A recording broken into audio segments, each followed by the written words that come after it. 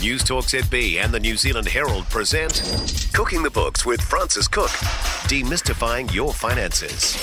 Welcome to Cooking the Books. I'm Frances Cook. Getting a foot on the property ladder is part of the Kiwi dream. Many regular people plan to increase their wealth by first buying their own home and then maybe a rental or two to invest in their future. But the residential rental market is flooded with people with exactly this same idea, and that's pushing prices out of reach for many people. There's another part of the market that doesn't get anywhere near the same attention and could work for some situations. Commercial property, as in shops, offices, maybe even some warehouses.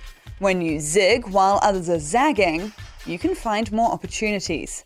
But there are a few things to know first. News Talk ZB presents Cooking the Books with Frances Cook, boosting your business confidence. I'm joined now by Kyson Chang from Baker Tilly Staples Rodway. Now, a lot of New Zealanders, I think, are really interested in property. It always seems to be the default, though, is residential property, somewhere where someone is living. What do you think of the idea of people looking at commercial? Is that a possibility that's being missed here? I think commercial is a very real option. And again, I think it comes back to just looking at the principles of the investment. So you treat commercial property investment as if it were any sort of investment, really. I think people tend to lean towards residential investment because they understand it better. It's just more accessible. So when you're looking at funding, for example, the banks are more friendly when it comes to residential property lending. The numbers in terms of the values of the properties are probably a bit higher when it comes to commercial property. So it's that accessibility thing that I think is a bit of a barrier to investors or your everyday investor. Right, so it can be a bit more expensive and it can be a bit tricky on the finance front. Yeah. So why would we ever consider it then? What are the pros? So we were looking at a statistic this morning, actually, where we were looking at the NBR Rich list. And of the top 20 NBR Rich listers, 80% of them were property related.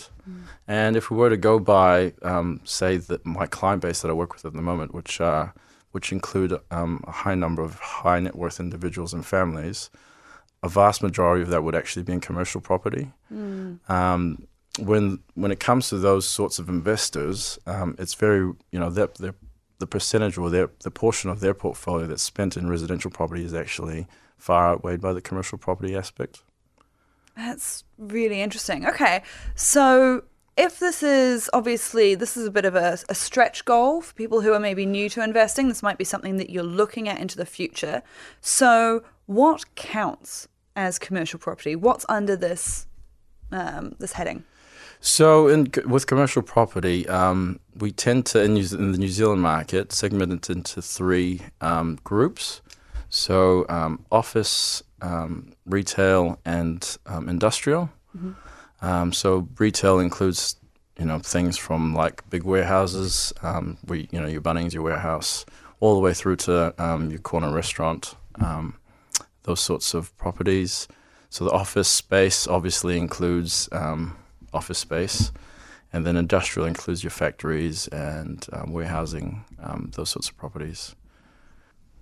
So what do people need to know when they are weighing these things up, when they're looking at a commercial property and they're thinking, okay, this is a great wealth builder, this is a real possible opportunity for me? Where do you start with doing your homework on this sort of investment?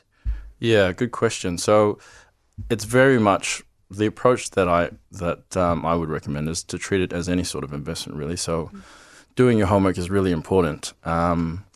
So I guess anything that would help upskill your knowledge in the commercial property sector. So that includes things like talking to your local agents, talking to your local business advisors, so people involved in the property market.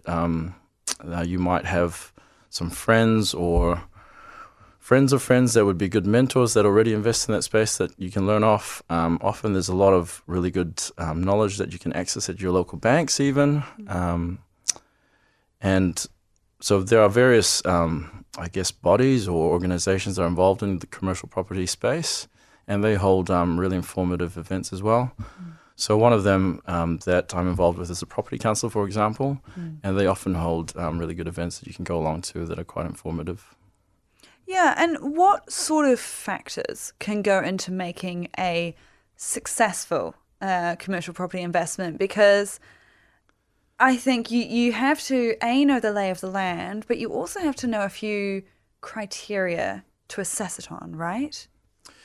Yeah, so I mean, I guess it comes, it's what I'm going to say is probably nothing out of the ordinary, really. It comes back to, if you think about what a property requires or a good property investment requires, comes back to a good tenant, so a good location, and good future development in that property area. So again, location. What makes a good location? It comes back again to, I guess, the type of property involved, whether it's office, retail, or industrial. So, for example, if it's a retail space or property, you're looking at things like, will it get enough foot traffic? Is there easy access for customers to come and park, for example? Is it close to office space that would provide patronage to the property? So those sorts of factors, again, things you would typically expect if you were a property owner and you're wanting to attract businesses to rent or lease the property, what they'd be looking for. And what about in things like, we often talk about return on investment? Yeah. Which I think can confuse people sometimes. How does it work for, well, I guess property generally, but particularly commercial?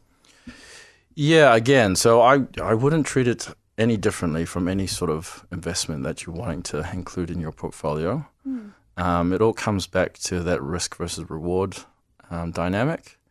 So, and obviously your risk appetite as an investor.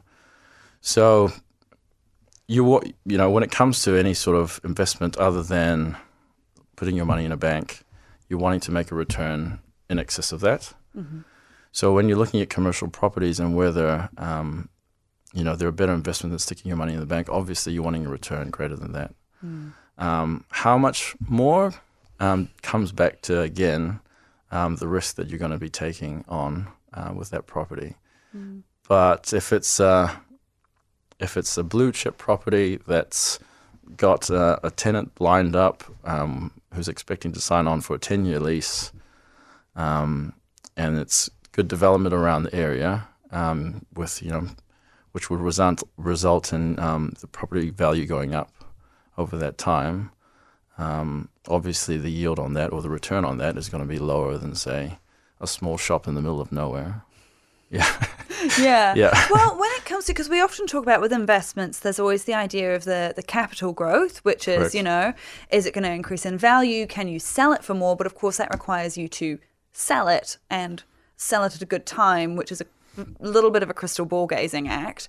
Versus there's the idea of the income which you get while you have it.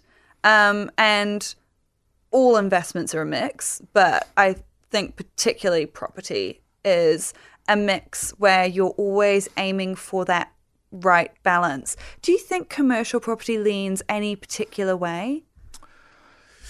To be honest, in talking to a lot of my clients, it's as much of an art form as it is a science. So I think a lot of it is around feel for the market. And if you talk to many of them, I think a lot of them will say, hey, look, a lot of the time it just comes down to luck and getting the timing right. But usually that sort of comes with years of experience, doing their homework, and making sure they're on top of their investments. So wasn't it the old saying, the more prepared I am, the luckier I get? Yeah, exactly. Yeah. There's always luck involved. Yeah. But I do think you can prepare to make the most of luck when it happens. Yeah. Okay, so if you're thinking, it's one thing to have capital growth, but I think for a lot of people, if it's their first commercial property, or they're hoping to get in towards their first commercial property in a few years even, to get through that first initial one, you have to have that income, right? What's a reasonable income or return on investment? What sort of, are we talking percentages? So again, it'll come back to what I was getting at before around, the type of property involved. If it's a pretty straightforward property, low risk, easily tenanted, all those sorts of considerations, you'll find the return on that to be a lot lower. What does that mean? So often it's based on the return you get at, if you were to put your money in the bank. So at the moment you'd be, getting maybe 2.5% on term deposits at the moment over 2-3 year period. So for, I guess, a blue chip property, if you're wanting to look at returns, you'd want something a couple of percent more than that. So 5 or 6%? Yeah, I'd say around 5%. Yeah. Yeah. And when we work that out, that's in terms of the money you put in versus what you can expect back in rent, right? Like, how do you work out that So often equation? when people talk about commercial property and the rate of return, they're basing it on the value of the property versus the operating income on that property. Is that yearly?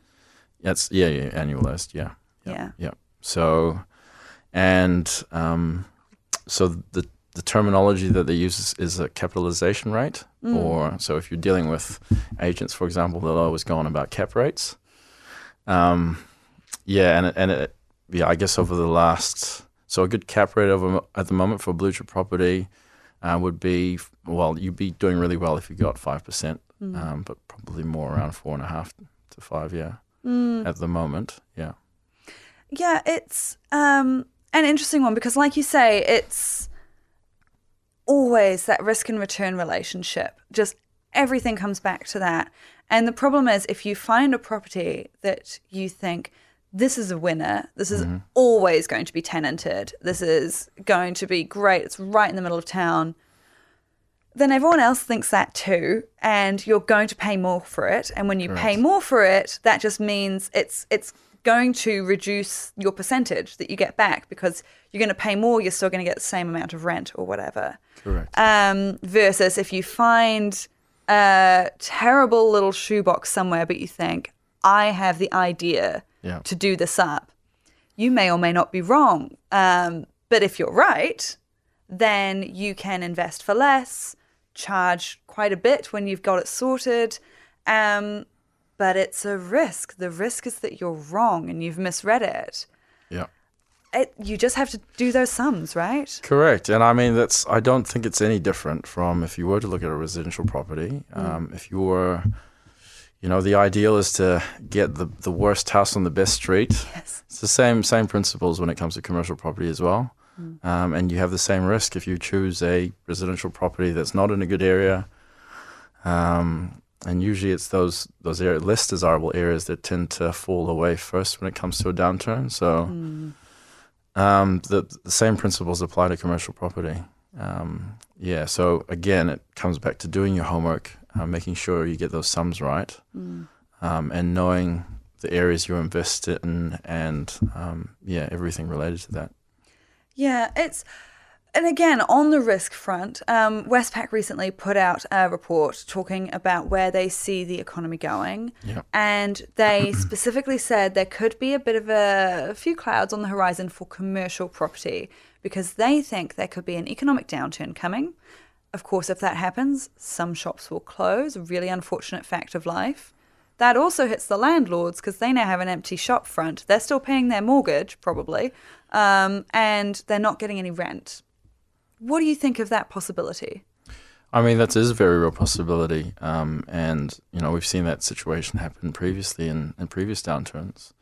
Again, it comes back to viewing commercial property as any sort of investment where these risks are going to happen. And all you can do is really mitigate your risks and try and minimize any impact that, will happen to you. So doing things like making sure you're conservative in your investment and making sure you're not stretched in terms of having too much debt. Again, making sure that, hey, if you hold on to stock that's in good areas or properties that are in good areas, and maybe you need to minimize properties or get rid of properties that are in bad areas. It all comes back to risk mitigation, really. So in every downturn, as much as there's negatives, you also find people who see opportunity during that time, and so often there'll be good buys as well. So if we were, for example, to refer again back to my client base, I've got quite a few clients still looking at properties, still looking to expand their base. And these guys have been through a couple of cycles now. They understand what the risks are during a downturn and how to prepare themselves for it.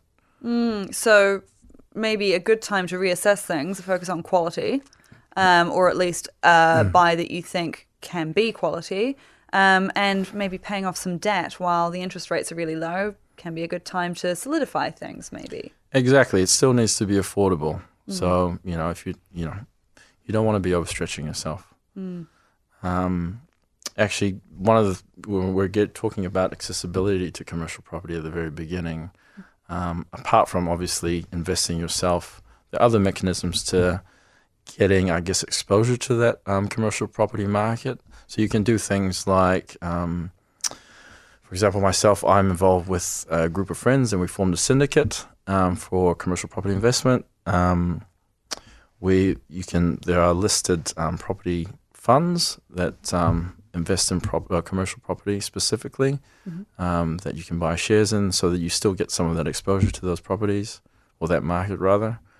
So there are other options as well if you're thinking, hey, I don't want to take on too much debt and be too exposed in one specific area. It comes back to, in a downturn, having that diversified portfolio, I guess, and yeah. Interesting that you teamed up with friends there. Got to vet them carefully?